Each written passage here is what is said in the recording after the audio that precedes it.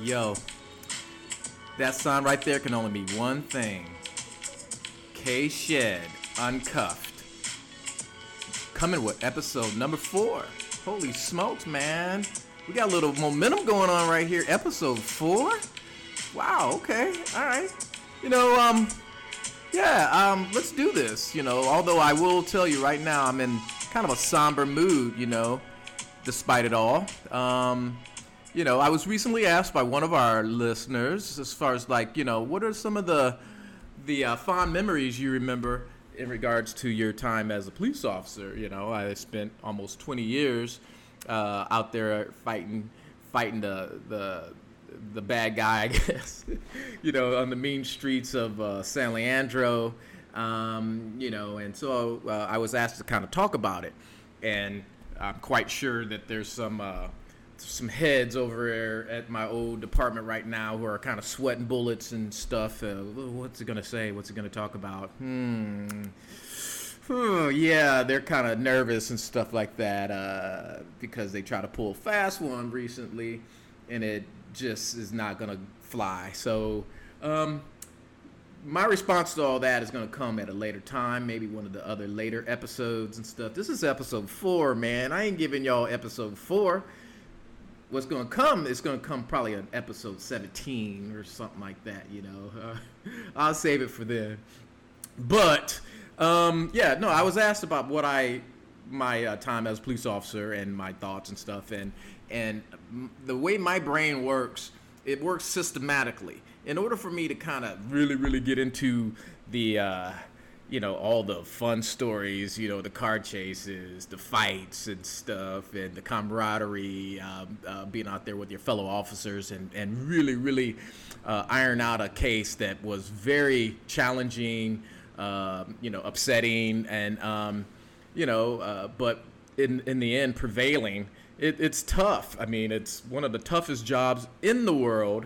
And if anybody ever asks, my thoughts as far as do NFL players deserve the multi-million-dollar contracts that they get? I can honestly say no. If anybody deserves a multi-million-dollar contract, it's a freaking police officer, man.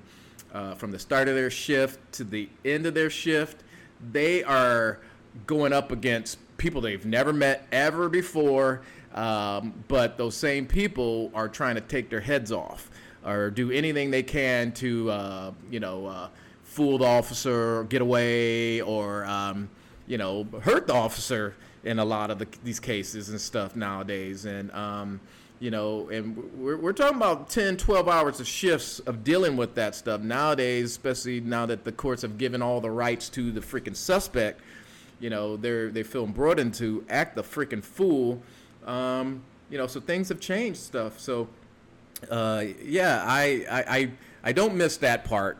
And obviously there's some good things about being a police officer. I got some great stories. But at the same time, they always reminds me, because I think about the guy every day. It always reminds me of, my fellow coworker who, was shot and killed in the line of duty. And then all of a sudden, then I have to sit down and kind of put things in perspective, because by rights, he still should be here, and he should have retired with me. We should have retired together. We came in together, so we should have retired together in my eyes. But that's not how it panned out. I don't think that either one of us would have thought that our careers would have gone the way that they did.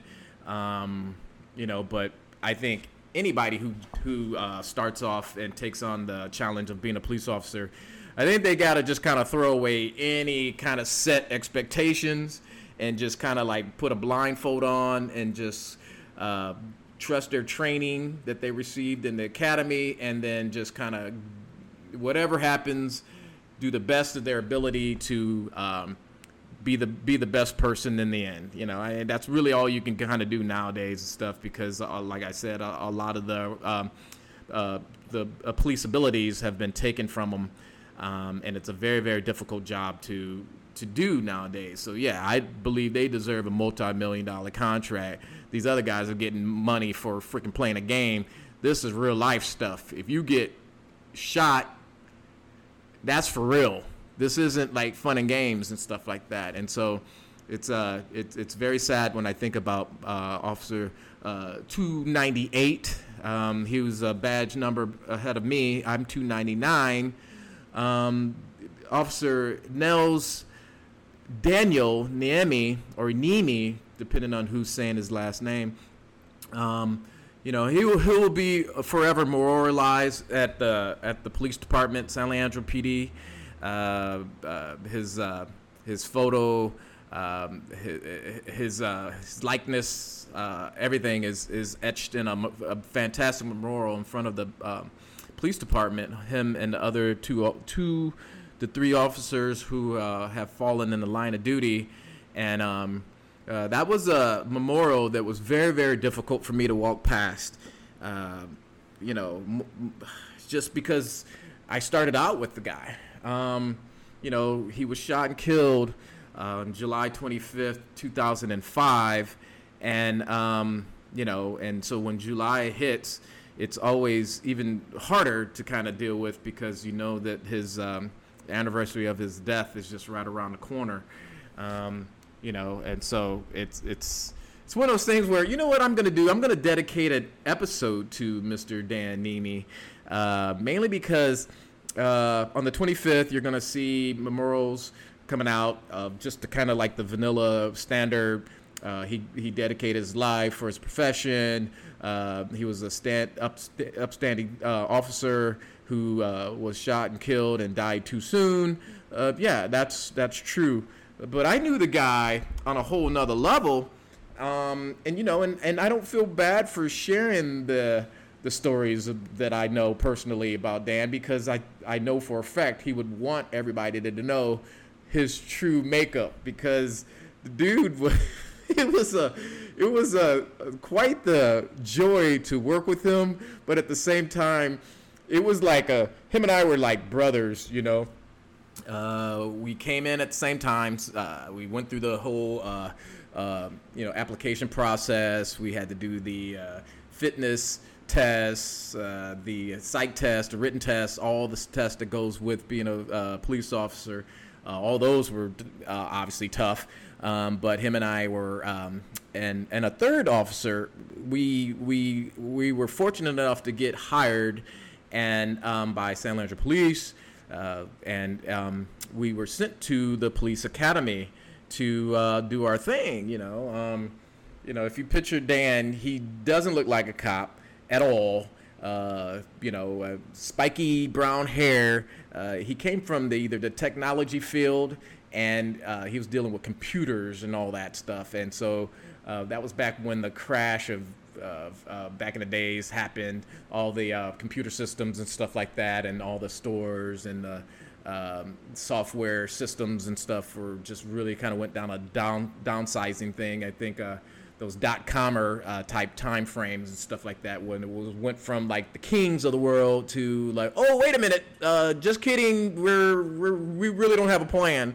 Then everything started falling apart, especially down here in the California, the Silicon Valley areas really took a beating big time when all that went down. So, Dan, who knew nothing about that type of world, decided, you know what, I'm gonna be a cop. He wants to do things to help out with the use of the world and all that stuff, help keep them in line. Want to do his part to keep society safe, and it was very, very honorable for him to have done that. So, but for me, it was slightly different, because my father was a police officer.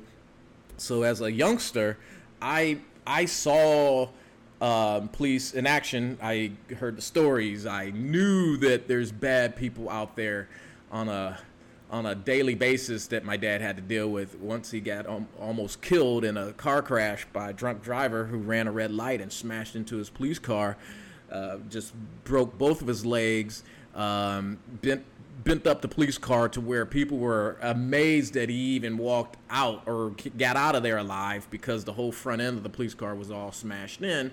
I was young at the time, And so I really didn't understand the magnitude of what just happened, but I just remember going to the hospital and seeing my dad all smashed up, and his face was all damaged as well, and both legs were in full casts, and he didn't look good. So, but he bounced back, and he was able to return to work, and albeit with two, like, not the best legs, but he went back out there because he was dedicated to that career. And so Dan Nemi was the same type of person, but again, he had no real true exposure to the real dangers, in my opinion, that come with being out in the streets as a police officer. So, good dude, solid, liked communicate, conversations were dear to him, kind of a warm smile, but at the same time, he had that look in his eyes where he was kind of like, what is this guy really, really up to? So him and I, once we became, it was official that we were hired, the three of us all got our stuff together. Actually, Dan and I went down to the uniform shop together because we're going to be academy mates, and we picked our gun belts out, our uniforms, our boots, all that stuff. It was like the best day ever because we were like I said, we were like brothers, and we were there trying to be there for each other. I didn't know too much about the gun belts and stuff like that, and then Dan, he was a gun instructor, so he knew all about all that stuff and everything. So he was very professional. He was a little bit older than me, so he was more mature and all that stuff. So all that stuff wasn't too he wasn't too in awe of the process of going out and picking out your gun belts and all those different things. So I guess he was prepared for that. So we go to the academy together, the Alameda County Sheriff's Department Academy, and things were good. I mean, we both, all three of us. And when let me just go back because the third one ended up not making it out of the academy. It was he ran into like some rough patch roads and stuff. The studying, the assignments, it's very, very difficult. It's 7 months of grinding every day with laws, policies, different techniques. You have to learn from square one what it takes to be a police officer, and then at the same time you're out there doing PT on a daily basis and stuff. So unfortunately our third officer didn't make it. So that became where Dan and I really, really, really had to connect and have each other's back because, if you're at the academy, everybody knows that the Sheriff's Academy runs the show because that's where their headquarters is. So you got like 40 plus sheriff's deputies and only like a couple here and there of whatever local city police departments are, and you kind of have to stick together. And so it's just me and Dan. Just so you guys know, Dan's white, I'm black, and that only kind of plays a factor down the road. In the academy, it really didn't play a factor because we balanced each other out. He was not very athletic. I was. So when it came to be PT, I kind of hung in there with even though we were like doing like 7-mile hikes in like 100-degree weather up some hills and carrying these big old logs that would make the biggest lumberjack happy. And here we are carrying these things on our backs or on our shoulders up this hill, like we're Navy SEALs or something like that. But police business is paramilitary, so you have to get ready. And so Dan would do the best he could. But a lot of times when we do our runs, he would fall out. But he made up for everything with his very witty, very intellectual personality. It was very easy to see very early on that he loved the debate. He took took joy in pushing people's buttons, and he was and in some ways he was kind of a jerk, but that was part of his personality. He loved being looked upon as the bad guy or the jerk because, I guess that maybe it was like he kept the mood going forward instead of this like dry, like near like incapacitated type feel in your squad room, because we've just got our butt kicked. We just had to run this 7-mile hike, or scenarios are just so overbearing and just like your brain's like about ready to self-destruct and stuff. Everybody's all quiet and like about ready to fall asleep because they're worn out from the day's activities, and here's Dan in the back just talking trash and just kind of being funny. And it was all intellectual, very, very great, candid, and very, pointed stuff. It made sense when you just sat there and listened to him, but just like sometimes just like, dude, will you shut up? And they look at me, Kenny, will you get your San Leandro officer to shut up? And it was just like, dude, I can't do anything with him. Just, try to tune him out. But everything always evens out because if I was the cool kid at that time, everything changed when we did firearms training, because holy smokes, that's Dan's niche right there. And he put on a show. He went from being somebody who was like, who would fall out on our PT drills and our running, all that stuff, to someone who just like had a cape and was flying around shooting stuff blindly and upside down with the gun in one hand, and just kind of like doing stuff that just made no sense, like making the bullets curve around the barrier and then getting the suspect and stuff, and everybody's looking like, holy smokes, clapping, and and he just made it look easy. And for me, I that was the first time I started shooting, so I struggled. I'm not afraid to admit it.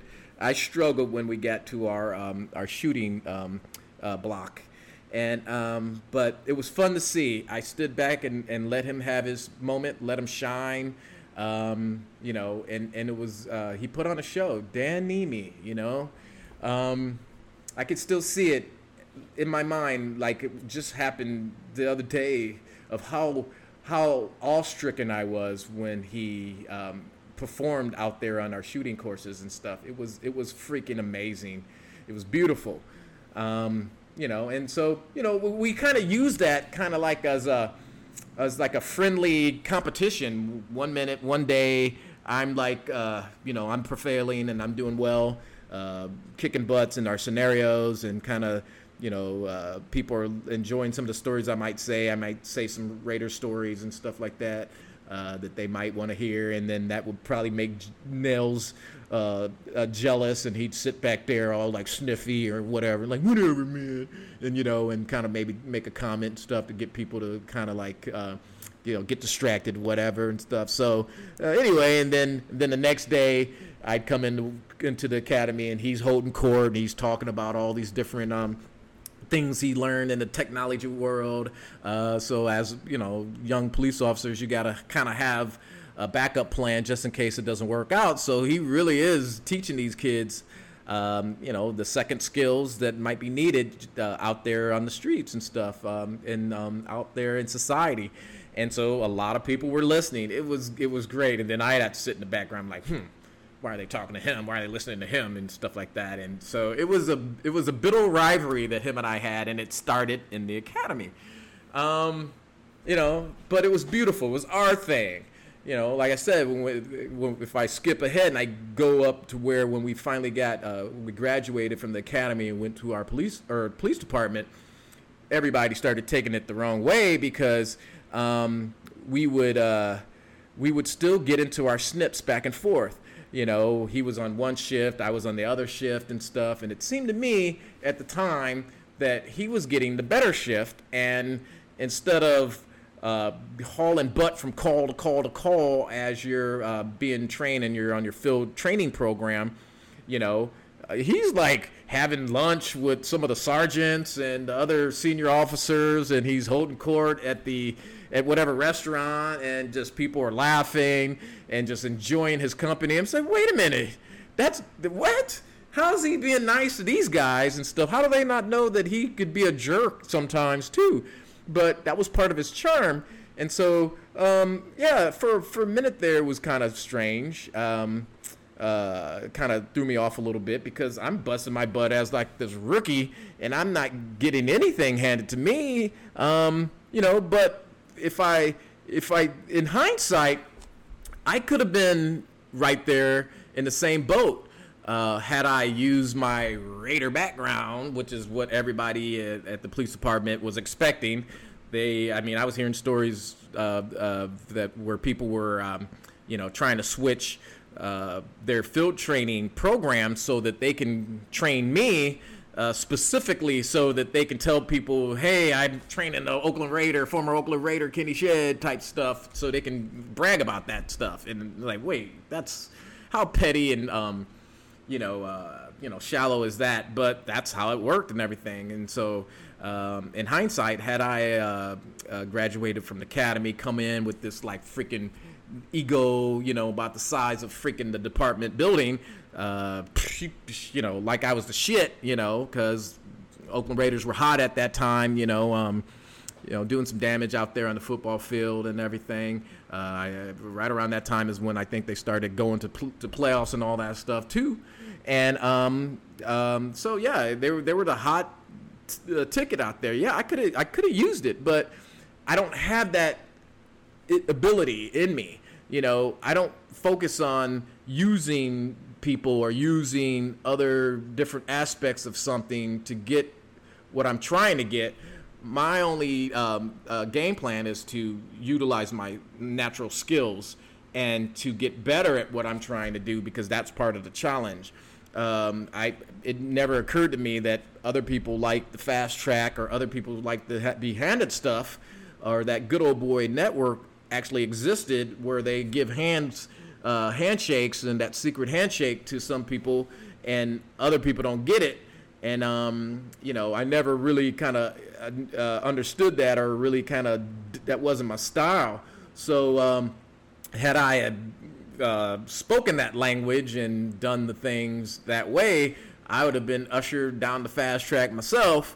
But in the end, that's not real. That's fake stuff. And you know what? That's just not how I roll. But Dan was being taken care of in a certain ways. Maybe it's because he was a gun range master and he owned a gun shop and they were getting good deals on ammunition or whatever. But all I know is that every time I turn around, he was getting accolades where I'm just like, I know for a fact that cat didn't pull over 3 stolen vehicles in 1 year, arrest those people, and then get another 13 stolen vehicles that are unoccupied to be able to get put on a board and a plaque with your name saying 10851 stolen vehicle award goes to this particular person. I don't know how that happened. To this date, I don't know how he got on a plaque for that year award for people who have got their 10851 pin, but he was. And I'll just leave that there. But he knew people. People took care of him.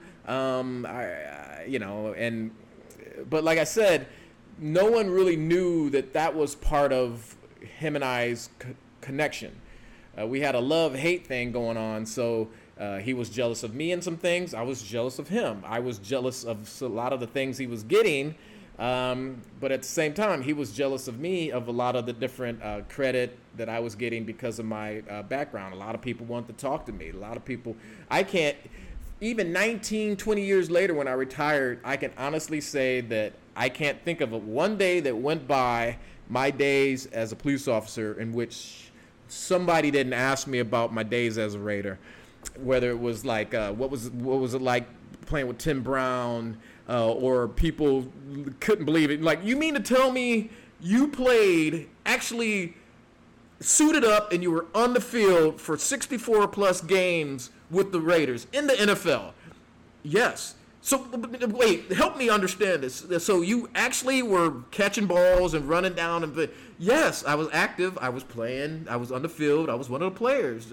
They couldn't fathom that, you know. And so it's just like, well, why are you here? Well, because I've always dreamed of being a police officer. It was very strange, you know. I mean, how people just could not accept the fact that that no, this is part of my destiny. Honestly, this is part of my plan. You know, and so speaking of everything, you have to learn the hard way out there in the streets. It was mind blowing how my road or route as a young police officer coming up was different than Dan's. Every time I look around, it just seemed like he had this personality like, oh, this is the best gig in the world. There's nothing difficult about this, and I'm loving life. And I'm like, dude, I'm ready to freaking call it quits. This stuff is difficult, man. I mean, I'm all these calls that I'm getting, and I'm like, I'm not quite knowing what's going on. But in hindsight, that's typical for every rookie officer. But for Dan, he was having fun. I remember what his secret was, I think that he had just this jovial personality, and he loved making people laugh, and he loved entertaining people. I remember covering him on a call where there was a group of young kids and stuff like that. You know, good kids. They were really, really good kids, and you can kind of tell that they were innocent and just genuine good kids and stuff. You know, and so one of them made some type of funny comment. He's like, oh, okay, you think you're a funny guy, huh? And then he tossed him his cuffs. And Dan tossed him the guy his cuffs. He's like, oh, go ahead, put those on you. And everybody's like laughing and stuff. He's like, what? You're going to make me put these on? Like, yeah, put those on. And then he was just kind of like, all right. And he was like, all right, now get over here. Get in that car. It was all fun and games, I guess, and just kind of kept everybody like low-key and, you know, I mean, kind of at ease and stuff. And it was kind of funny. I looked around like, wow, this is okay. I don't know who your field training officers were who taught you how to do it like that, but I know that mine, they weren't having that. If I didn't put my hands on whatever suspect and do it myself and just kind of gain control over the suspects that we were dealing with, I was getting my butt chewed. But granted, there's a big difference from dealing with your local drunk guy who's acting a fool and looked or very unpredictable than dealing with these kids who were kids, but it was like a group of them, you know, at that time. So I don't know. I mean, nothing bad happened, so I think that he knew what he was doing, and that's the type of respect that every police officer should have for their coworker. Is that you know, you just have to have their back. You know, unless you're their field training officer and you're, you know, and you don't see anything that's compromising to their safety, I guess, you know, I mean, you can't go on every single call, like, you know, analyzing people and their styles of policing, because you can't do that. You're going to rub people the wrong way. And each police officer has to have their own style and their own ability to kind of do their things the way they see fit. You know, but definitely if it crosses the line, you it's time to step on in. And you know, fortunately for me, I was able to see Dan just kind of get control over his calls, but in his own way. And you know, and I respected him for that. And we had fun. Him and I, we'd have these good days like that, and then we'd have these really awful days where him and I were fighting with each other at lineup. One time, I don't even know what the topic was about, but Dan said something to me, and I definitely wasn't having it. And him and I are like yelling and screaming at each other at a lineup with, like, say, picture like 12, 15 other people, whether it's dispatchers, sergeants, lieutenants, and other officers, all dressed up and listening to lineup. And here I am screaming at this guy, and he's screaming at me back and forth. But then by the time I realized I fell for his trap. I'm like, oh my God, that's just Dan being Dan. He loves pushing buttons, and here I am. I fell for it again. You know, so that was our thing. There'd be times when we'd do calls together where he'd bring up man, do you remember all these fond memories? And we talk about that, and just your academy mate just means something more to you than just like someone who you didn't go to academy with, to be honest with you. And just like, you couldn't stay mad at this guy. And I didn't think that he was actually mad at me either. It was just what we carried over from our academy days. It was our bittersweet rivalry that we had, a sibling rivalry, I guess is what you would call it.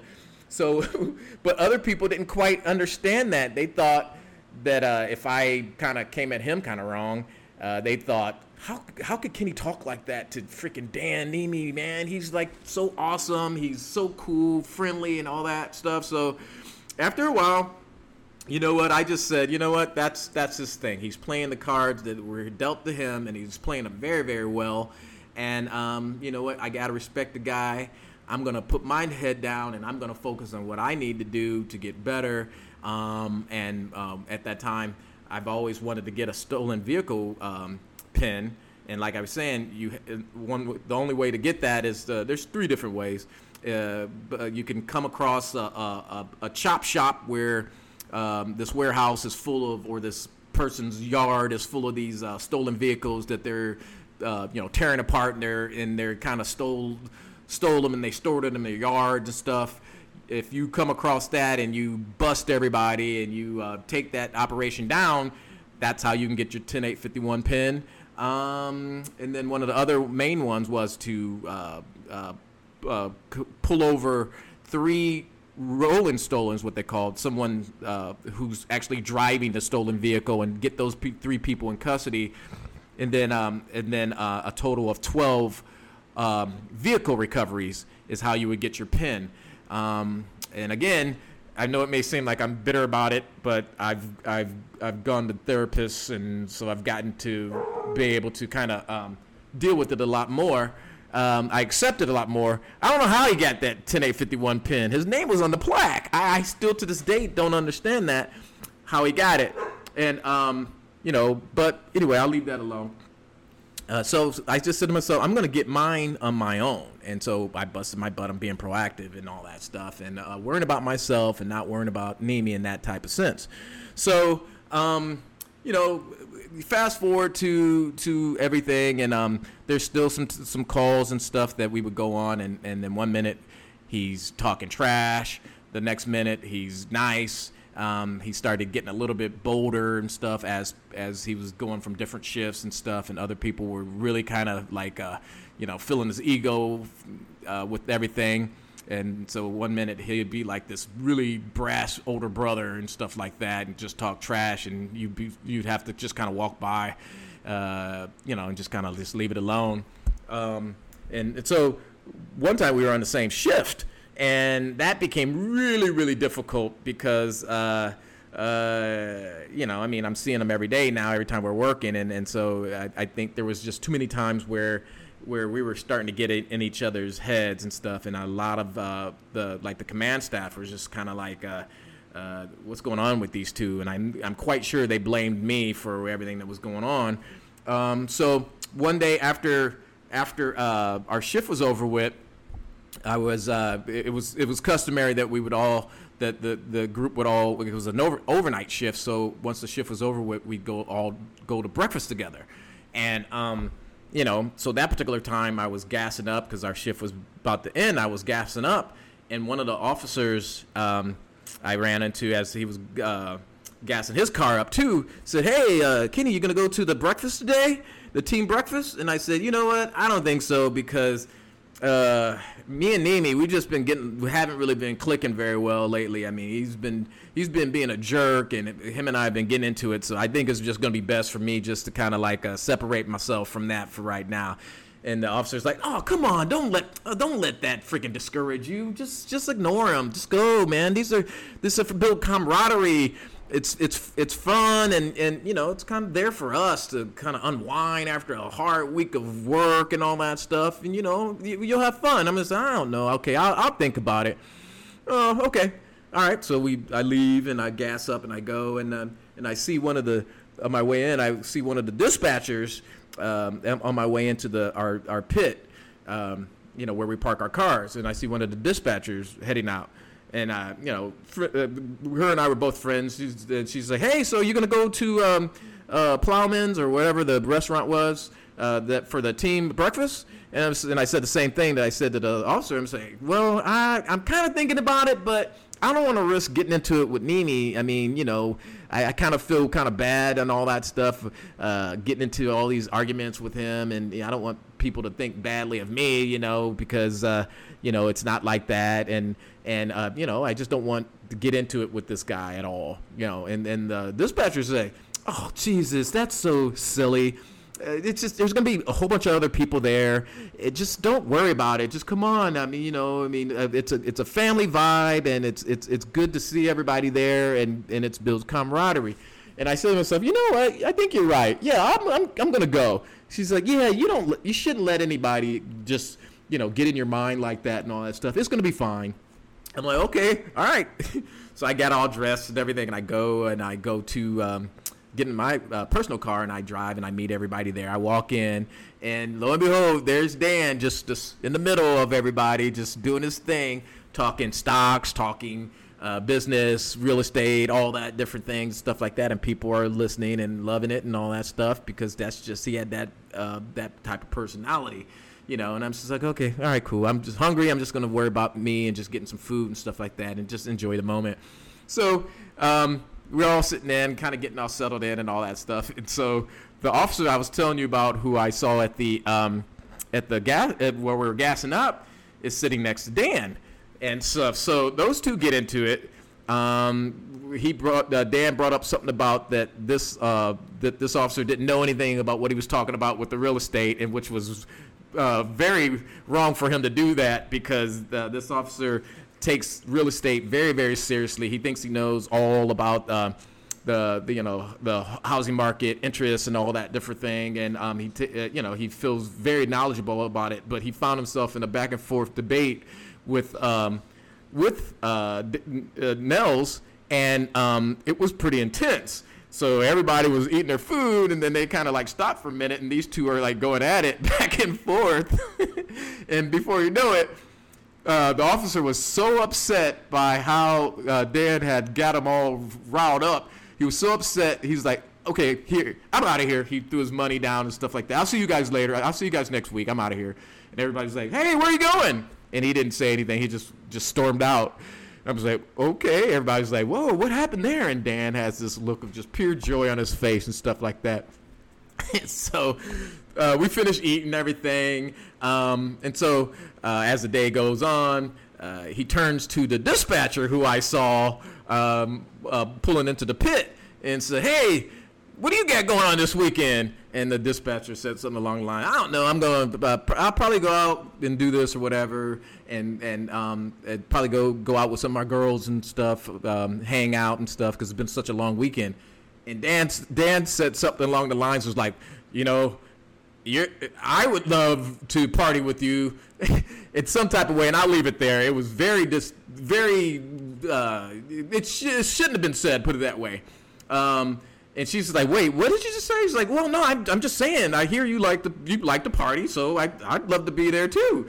And she's like, all like red-faced and kind of like taken aback, like how he was talking to her, and he's just like, and she's like, you need to apologize for that. That was wrong. She was like, and he's like, no, that wasn't wrong. I mean, hey, if you like to party, you like to party.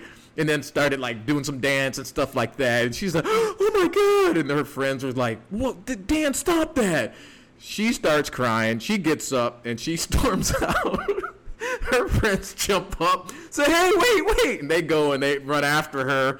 And then, to try to calm her down and all that stuff. And then you just see her grabbing her purse or her coat or whatever that was hung up and stuff. And then her and her girlfriends, they walk her out and she's gone. Everybody's like looking, and there's Dan. He's got this big old cheesy grin on his face, like, yep, yeah, my job here is done. And he finishes food, and I just looked up and was like, I had the biggest smile on my face because I just said, see, I tried to tell you guys, this dude is evil. And then, but that was a great moment. That was his thing. He loved it. He loved the debate. He loved to get in these brain type lock head to head like Ram versus Vram. Okay, and it didn't matter what the subject matter was. He could not have a clue what it was that other person was talking about. But I guarantee you, he would sit down in front of that person, and it would be on like a chess match. And Dan would not stop until that person was like, holy smokes, either threw in the towel or just like was so frustrated that they got up and they left. So I remember those things about Dan. And do I feel bad about sharing that stuff? No, because at his memorial at the church where we his funeral, his family member, his brother, got up and pretty much said the same things. Dan was a jerk, but that's what he loved. He loved to push people's buttons, and everybody laughed. And once I saw that, I knew that was just Dan's personality. And and I think that it's only fair that the officers hear those stories too, because you're not going to find these officers who are just these A+ personalities, people. It's hard being a cop, and if that's your way to make it work, is to kind of like let off some steam by getting in debates with people, then you got to do what you got to do.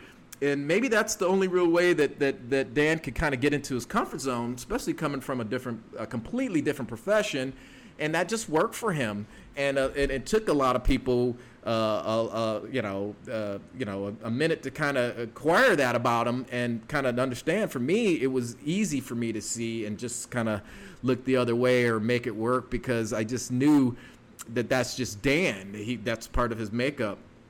I think things went bad kind of towards the end there, because this is where I feel, like I said, I feel somber, because it starts making me remember about how things ended with Dan and I never did get a chance to apologize to him, because we had these days still, and our routine just continued even after we went to a different shift with each other. We were still working together on calls. So there would be times when I would run a license plate, and then I'd get this message from Dan, a text message, or like a MDT message from our computer from Dan saying, "Dude, why'd you run that plate? You should know who it's registered to, and just to be a jerk." I'm just like, what? I need to run that plate because in that particular case, I had gotten sent to the AMR, our emergency services ambulance service over there in San Leandro at the time was AMR, and one of their cars, I think, one of their rigs was the victim of a hit and run. So at that time, I gave them that plate of the rig that got hit, and then for the call for record keeping purposes. And then I asked them to run another plate, and this was a suspect vehicle. And so that's how I knew it in my head. If for some reason I think Dan thought that I was asking for the registration information for the ambulance, and so he sends me a text saying, "Dude, are you brain dead? It's registered to AMR. What do you think?" And I was just like, and I was confused. I'm like, what? What are you talking about? I didn't get into it with him or anything like that, but I'm just like, what is he talking about? So he'd always make these comments, just out of these random comments out of the blue when I'm out there trying to, focus on my job. And it was just never easy for me, but apparently he had such the comfort zone thing going on that he had nothing else better to do than to give other people a bad time. So after a while, I started outgrowing that, and I was starting to get a little bit mad. So I was literally ignoring him whenever I'd work with him. This one time, we go to this burglary call, and it's just him and I, and the house had gotten broken into, and basically it's him and I searching the house together to make sure that it's secure, that there's nobody else inside, and we reverted back into our academy days where we were searching rooms and stuff for training purposes there. And so him and I immediately put our differences on the back burner, and we just connected again, like our academy mates, like we were in the academy, and it was beautiful, like we were back being brothers and stuff. He'd go one way, I'd go the other way. We both like go in conjunction. He'd do his quick search, and then I'd come in, I'd do a secondary search, and then we look at each other, you ready to move? And then we tap each other, we move on to the next and stuff. On those calls, most time than not, the suspect's already gone, and it's just the kind of like the formality of making sure. So you can kind of do that with 2 officers and stuff. And if you come across something like that's amiss, or you hear a noise, and that's when you stop and you report that, or the dispatch, and then they'll send you some more officers. But for the most part, you can kind of clear a house on that type of scenario with just 2 officers. So it was just him and I, and it was just like, it was fantastic the way we were communicating with each other. He showed me nothing but respect. I showed him nothing but respect, and it was like almost like forgetting all the bad stuff that had happened between him and I. The arguments and back and forth and all that stuff was just not existent at that time. So once we clear the house, we get out there, and he's like, dude, we did a great job in there. I'm just, I know, wasn't that cool? He's like, yeah, it was pretty cool. And I'm just like, you know what, man, this is so crazy. Look how well we're getting along. You know, we need to do the better job of getting things back together between you and I. And he's like, Kenny, you know what? You're right. I'm going to make an extra effort to really, really get along and, kind of put things aside and stuff. And let's really get our friendship back together, back how it was. And we hugged, and we was like, okay, you take care. He jumped in his car. I can't remember who was the primary officer, but we both he jumped in and left the scene, or I jumped in and left the scene. But it was, we left with a warm smile on each other's faces. And it was a fantastic moment, you know. And so we get an early morning burglary call, and it's on my beat. So, that night we were working the midnight shift, and so the dispatch sent me, obviously, because I'm the primary officer. The day shift hasn't broken their lineup yet, so I get there. I kind of assess the scene. I kind of see it's a cold burglary. It's one of our like the Caterpillar tractor stores or whatever that was in the city, so had gotten broken into. So it was a burglary / theft from the auto burglaries as well, from the tractors and all that stuff. So it's pretty extensive a scene. You know, you have to dust for fingerprints, and the yard is like huge. So you have the yard where the tractors are, they got broken into, that needs to be processed, and then you have the building where someone smashed through the window, and then they got either they were going through rummaging through the interior of the building to see what they can get that way too. So each place, the yard and then the building has like some fingerprint potential to have fingerprints. So with that, you call the technician, and they come out there with their tech kit, and they dust for fingerprints, and they kind of do process the scene. They look for surveillance cameras and stuff, and all those different things, and just process the scene. So, but with the shift ending, the midnight shift ending, what you would normally do is ask the dispatch to stack the daytime tech to come out there, and then because they're just starting their shift, and then they have their whole shift to process the scene, rather than in comparison to the midnight shift tech who's just getting ready to get off. So it's customary, and it's just goes without saying that you would have dispatch stack the tech, or for the daytime. What Dan was trying to do, I don't know, but he sent me some some messages on the MDT saying, "Hey, Kenny, just so you know, you're gonna have to have dispatch stack the daytime tech." And I responded back like, "Yeah, really? I never knew that. No, I didn't think I was gonna have to." And then And then Dan's and I was being funny, and I thought Dan was going to be funny too, but he came right back, and he was just like, well, I'm standing here with some other officers, and we all don't think you're smart enough to know that. And I'm just like, I was waiting again for him to joke, like, no, dude, I'm just kidding. I was just giving you a bad time.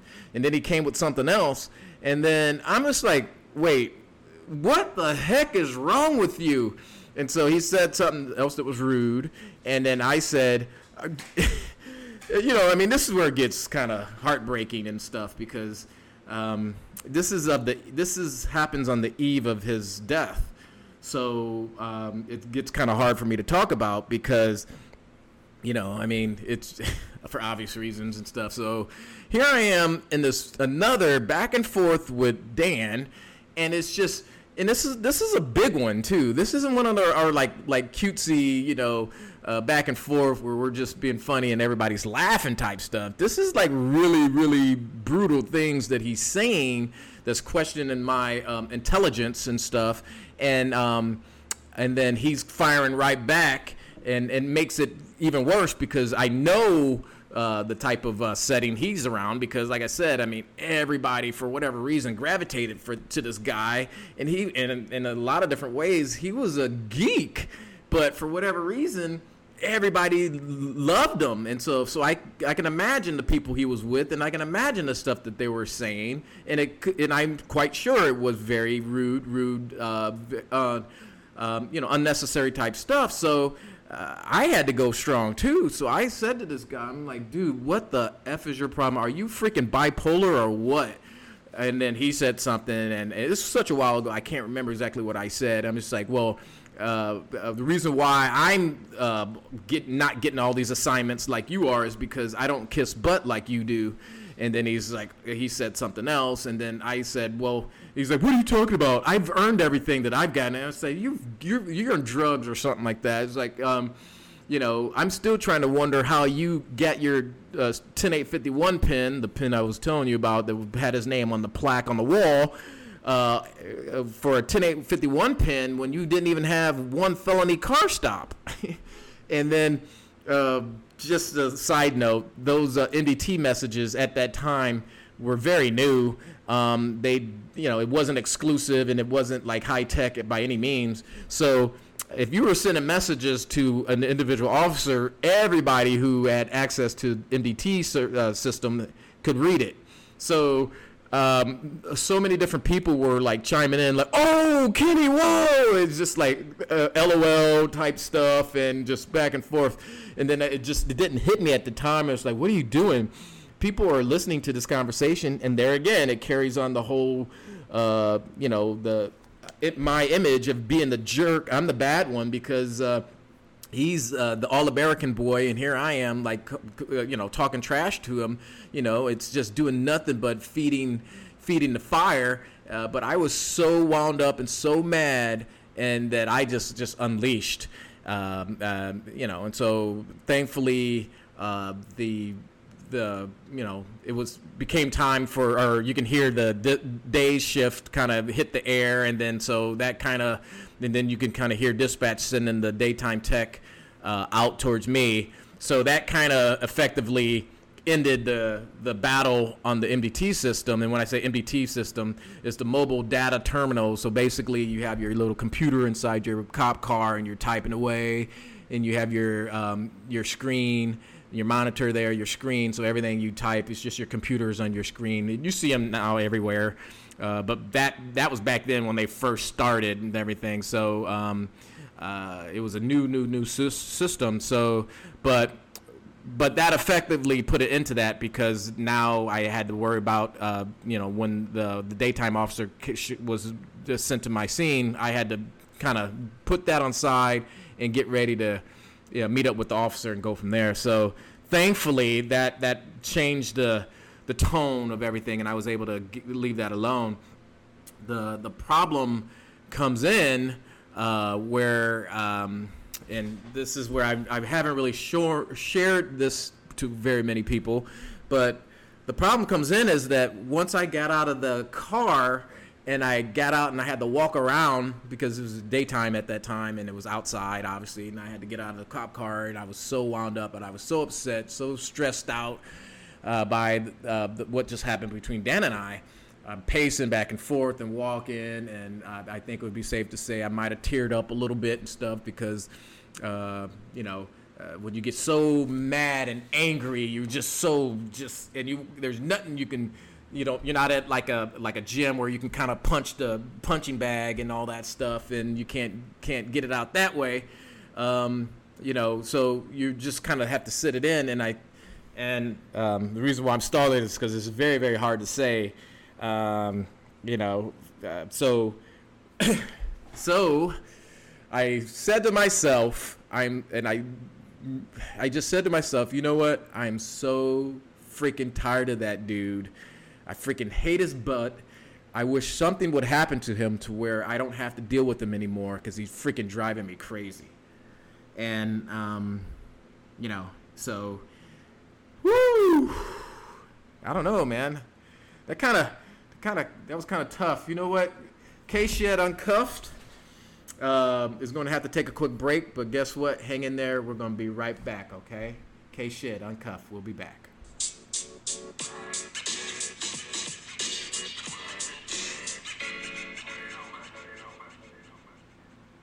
K-Shed Uncuffed. Guess what? I am back. And, that was harder than I thought. Thank you guys for your understanding. And, it's... wow. 19, 20 years of being a police officer. And, I do have my memories. And I continued forward for my academy mate, Dan Nemi. He brought a lot of special memories to the table. He was a story writer too. One time at training camp. One time at the academy, him and I are sitting there talking, and it was like during lunch, and he was asking about a couple stories I had written.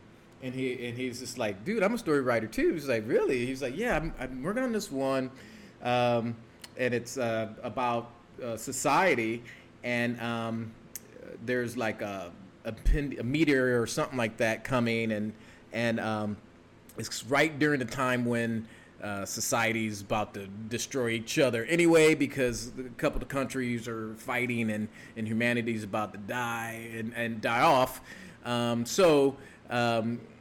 This meteor is coming at the same time. So basically, everybody, they had time to kind of come together and build this big old spaceship, and it launched from the Earth just in time. Everybody who could fit on it got in, and then it launched just as this meteor comes and crashes and smashes Earth. And luckily all this huge mass amount of people were saved though, and and on its way to this new planet that was mapped out and discovered, and so everything's going to be fine. Society's going to start back up, and humanity's going to thrive again. So en route to this new planet, someone gets into it with another person, and then it turns into an escalated fight, and it's physical. Other people try to come and try to help, and then they get slapped and pushed and stuff. So it turns into this all big old brawl. Pretty soon, the whole spaceship is fighting each other, and then it gets so bad and out of control that the person flying the thing gets hit or shot, and then that person dies, and then the spaceship goes barreling down towards the abyss and destroyed, killing everybody on board. And I was like, holy smokes, man. It's just, they couldn't make it work. And he's like, no, that's the whole point of my story, that society is doomed to fail. And it was so mind-blowing. It's almost like he came up that with the top of his head. We weren't even talking about movies, and then that just came up out of the blue, and I was just like blown away, because I had some stories here and there, but my stories were just kind of like a couple of funny things here and there, and just kind of entertaining that way. But this was a whole nother level, and he didn't get a chance to follow through on his dreams to move that route to make his movie happen, and teach the world how to get along. That was, I think, was the whole gist of him telling me that story, is that the world needs to get better at getting along. So that's how charming this guy was. One minute he's this philosopher who's going to save the world. Then the next minute he's this completely different person who's part of the good old boy system, who wants to get rid of all people who don't think or look and act like they do. And it was like, what the heck?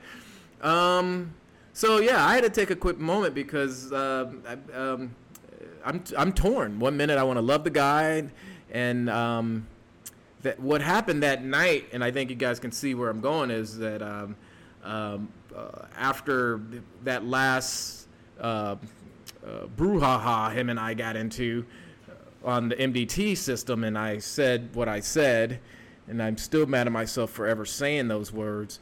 10 hours later, he was shot and killed on the streets, responding to a call. And he didn't even have to be working that night, the part that makes it even worse.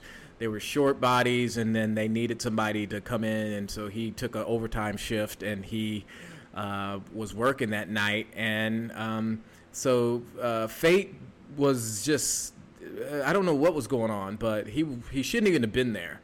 And not that any other officer should have been there as well.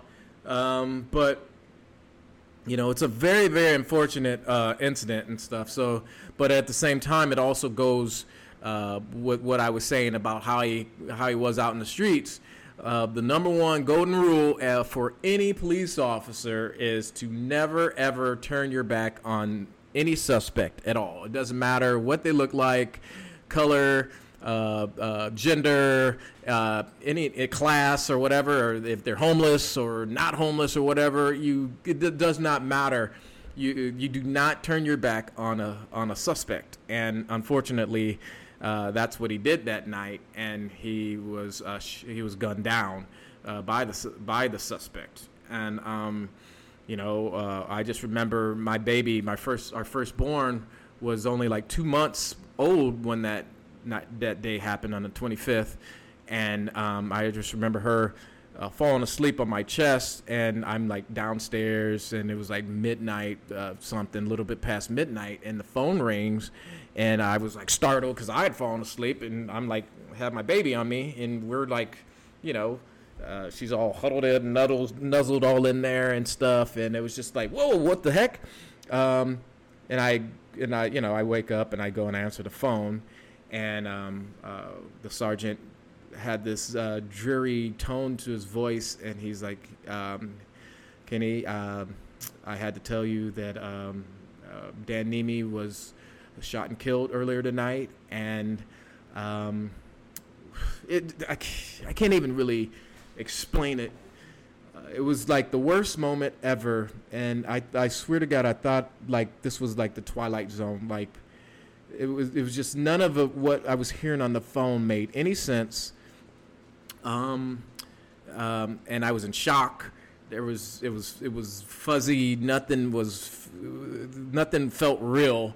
And then I just remember waking up my wife and saying, here, take the baby. I just got a phone call. I don't know exactly what's going on, but I couldn't even put into words to tell her what was going on, but I have to get to the hospital, because they were saying he was at Eden Hospital. And I said, I have to get to the hospital. And she's like saying, what's going on? What's going on? I don't know. Maybe he got shot and he's in the hospital and they were working on him and all that. I don't know yet, but I have to get down there. And I got dressed as quickly as possible, jumped in my car, and I went down there to the hospital and went in, and this is to the day I should have done this. I had to see him, and there he was on the table, shoot. He was gone. He was still in his uniform, obviously, and still had the tube in his mouth, and he was gone. So, anytime you're talking about police officers, and people have to understand the type of job that these guys have. I will go to bat against anybody out there who tries to come at the police the way they are in a unreasonable manner. I remember when I was on the streets and stuff. There was an incident actually that I remember hearing about where a dude, it happened in San Francisco or around in that area. So the dude's driving along the freeway, comes up to a car where there's a female driver, and he's trying to flirt with the driver. She doesn't want to have anything to do with them, and then he pulls back up to her, and this time he flashes a gun at her. She freaks out, and he starts kind of like brandishing this weapon and kind of threatening her in a threatening manner. She freaks out. She punches it. He follows her. She's trying to get away. He's on her butt, and she's calling 911 at the same time. I got a guy behind me. He has a gun. I don't know what's going on here. And then and so the police get the call. Obviously, they're speeding. They're trying to get there as soon as possible. They do get there. They see him. They see the car. And then when he sees the police, the chase is on. He hits the exit, and he goes through speeding through the town, just blowing lights, all that stuff. The cops are in pursuit. They already know that he has a gun in the car and that he, threatened someone with the gun. So they already know they have their probable cause. He's fleeing from them, so they have the justification to go after him. They get behind him. The chase is on through the side streets and stuff. They were able to kind of box him in a little bit. So he stops the car, reverses it, smashes into one of the police cars, can't get out. And then I think he tried to smash up going front ways and couldn't get in that way. But the police, they hold their ground. They order him out of the car at gunpoint. He finally comes to his senses and stuff, and he gets out of the car with his hands up. But then for whatever reason, last minute, he decides to jump back in the car where these officers already know he has a gun. And, so they shot at him, and they killed him. And that's how the whole call came out. Pretty much that's the gist of the call. And then so bless her heart, his mom went into the media and went on the news and stuff saying, they did not have to kill my baby. I don't know. He didn't do anything to those police. And, that's mom. So I can't, obviously I'm not going to, go after mom in any type of way, because every mom is going to be there for their child no matter what they do. But at the same time, city leaders and other church leaders, all that stuff started rallying behind mom and trying to say, they wanted to start a protest that these officers killed this man unjustifiably. And I just could not believe it. I'm like, did you guys read the police report? Did you hear the witness statements? And it's just mind blowing how that the police could be looked upon as the bad people in that type of scenario, and that's the type of world we live in right now. Our brother in arms, Dan Nemi, died in the line of duty, and left his wife, left his stepson, left his daughter, all without their loved one, and he'll never be able to go back and see them again. And that's just hard for police officers to accept, so just think about that out there for a minute, okay? All right, these guys and girls are sworn to protect, and it's it's a different breed of people who have to be police officers, especially nowadays and stuff. And so that's one of the main reasons why I'm not too happy with what ended up happening with our at my police department when after that happened. Because not only do we have to worry about the people out in the streets trying to freaking take us out, what ended up happening at San Leandro PD is unacceptable by any means. Because what ended up happening is that during obviously any situation like this, they're gonna look into all the different resources and the computer and all the different. They're gonna look into what might have happened, what could have caused this person to shoot and kill a police officer. So they they got warrants, I'm sure, obviously for if that's necessary, to get access to Dan's computer records, phone records, all that different thing to try to see, hey, what's the connection here with the killers and the officer who got killed, So obviously, what do you think they come across? They come across the conversation that him and I had just not too long before that, and they can see it's not very pleasant. I have some pretty bad things to say to him, and he's firing back at me, but all that doesn't matter. And they tried to look at that to try to see if that tied into what might have happened, because they went even further than that particular day. They looked prior to that, some of the traffic stops that Dan had been on, and some of the different encounters that he might have people he might have come in contact with prior to that, to try to see if there's any type of connection. And there would just so happen to be a connection on a traffic stop Dan conducted on somebody, and the driver of the vehicle, or one of the people in the car who got identified via their driver's license, turned out to be connected with the shooter as another gang member as well. They're part of the same gang and associated via that. And what the investigators looked into was, again, I was the cover officer for Dan that day, so I covered him as he did that traffic stop, which was a simple non-confrontational traffic stop. I can't remember if the guy ran the light or something I don't know, but it was just a regular traffic and enforcement stop. And I think Dan gave him a ticket or whatever and stuff, but there was no fallout, nothing happened from it. And all I was just a secondary officer, the cover officer. But these guys tried to put a connection between me and that guy on the traffic stop, because now he's connected with the person who shot and killed Dan, and they were trying to pin me into this whole thing as if I had something to do with Dan getting shot and killed. And I didn't realize that at the time when they called me into the office and they were asking me these real random questions about that guy who Dan pulled over in the traffic stop. I didn't know at the time, but that's what they were doing. They were trying to see what my response was going to be, to see if I had any connection with this dude, as if that was the reason that I my hatred or whatever, my disdain towards Dan was something that carried over, and then I recruited these guys to do what they did in some type of fashion.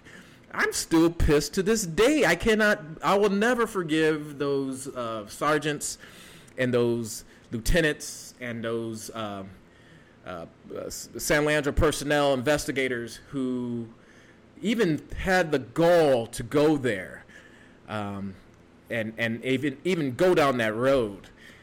Unbelievable. And then the fallout that came from that, just from even though that they were to see that I had nothing to do with it, there was no ties or anything like that, but I was totally written off and given the cold shoulder and blacklisted from that day on, because everybody was so they were all because of what happened, really. It was so bad where I wasn't included on all the different tributes that they had. There was a dinner that there was at Dan's family's that they were having one night at work, Everybody was allowed to go except me. They made a concentrated effort by holding me at work extra overtime so that I didn't get a chance to go. And they used the guise of that. Oh well, we need extra coverage and stuff. And when I looked at the shift and the roster that night, there was like 5 extra officers and stuff like that. So I wasn't needed, but that was a way for me to be tied up and not be in a position to where I can go to the memorial dinner that his parents threw for the police officers in honor of Dan that night. That was a time when the Raiders obviously were in Oakland, and I had good connections with the Raiders still at that time. And I reached out because one of the other officers asked me because they were going to do a fundraiser, and they asked me if I could reach out to the Raiders and get some items that could be auctioned off and stuff. So for the fundraiser. And I did, and I didn't even really ask for too much, but the person who responded went way above and beyond. Oh, we can do this for you. I can get you this. We'll submit our own, donation. We'll do this. All these fantastic things that the Raiders were talking about doing, and they were going to be included. They were going to send players to the fundraiser to help raise money too. All these fantastic things that the Raider organization were going to do in honor of Dan. But as soon as the same lieutenants who were in charge of that investigation to see if I had anything to do with the incident found out about it, they X'd it. And all that got canceled. They didn't want to have anything to do with me bringing anything in honor of Dan. And it was very, very blatant. Very blatant, and I don't even know what to say. So, wow. So anyway, I had to kind of wait a few years and stuff for those same people I'm talking about to finally retire. And then once they retired, things started kind of like returning to normal. But prior to that, life for me in San Leandro was nothing short of a nightmare. And so I've had my peaks and valleys as a police officer, but I will know that I never did compromise my values. I never did sell myself out to get anything. I always fought hard and to get where I was, what I earned. And then when I became a training officer, I not only made sure that the officers were trained in the way that, hey, look, we're in the middle of Hayward, which is by rights its own like little Oakland and Oakland. You cannot go out there thinking that things are going to be great and lovey, all kinds of rainbows and unicorns running around, and people are coming up to you out of the blue with cakes and stuff, and they're singing to you, they're giving you this ovation as you drive by. That's just not how it is out there on the streets, especially where that department is located. So whenever I trained the officers, it was always like, hey, look, we're gonna learn the skills that you need to not be overly aggressive. You're going to be even killed. You're going to be a well-rounded police officer. You're going to know how to talk to people, and you're going to know how to handle hot calls, and you're going to know what to do if you do come across that gangbanger from Oakland or whatever who is not going to go out without a fight. You're going to know how to respond, and you're going to know how to get that person in custody using the right amount of force necessary to effect the arrest. At the same time as I was training, I would tell them, my trainee, stories about all the mistakes and a lot of the mistakes that I made out there as well, just so they can kind of learn through my stories as well.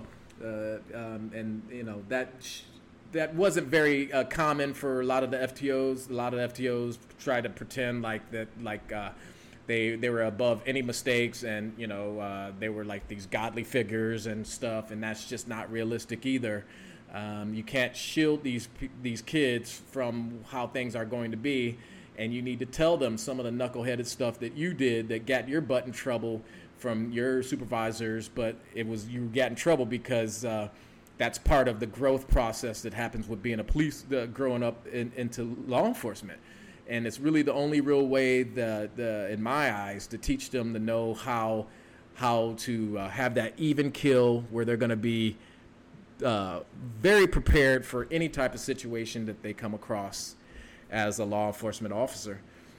So with that, I appreciate the phone call or the message that I got as far as like asking my how it was as a police officer. I have my funny stories that like the time I was chasing after a stolen vehicle suspect and fell through a roof. Dad thought it was awesome, gave me a high five and all that stuff, but Mom was hot, just hot. And I ain't talking about like looking good. She was pissed. And thankfully the city, I'm sure, took care of her, their house, and rebuilt it and all that stuff. But now that I have honored my fallen brother, I feel like it's going to be easier for me to share stories that are out there that kind of can give people a little bit of inspiration, because we still need some strong police officers to apply and get back out there and kind of make sure that the society is protected, but protected in the right way, where people know that the police officers are necessary, and but also at the same time to be able to feel comfortable and confident to hold them responsible if they feel like they crossed the line. That's just the way it works. If they feel like they crossed the line, I always tell people, then go to the police department where they work and file a complaint. Don't get into it with them. Don't try to fight. Don't try to ignore them or whatever, because you don't have the right. If you did something, you broke the law, they have the justification to be there for to figure out what's going on. Just show them the type of respect, and the whole thing should be resolved very applicably. So with that, what we're going to do right now is we're going to wrap this bad baby up. Little theme music to go out on a good note. If you guys have any questions for me, go ahead and send me an email to ksheduncuffed@gmail.com. I'm going to get back to you, and we're going to keep this rolling. Episode 5 is going to be coming sometime soon. And guess what? We're going to keep doing it up, all right? K-Shed, Uncuffed, out.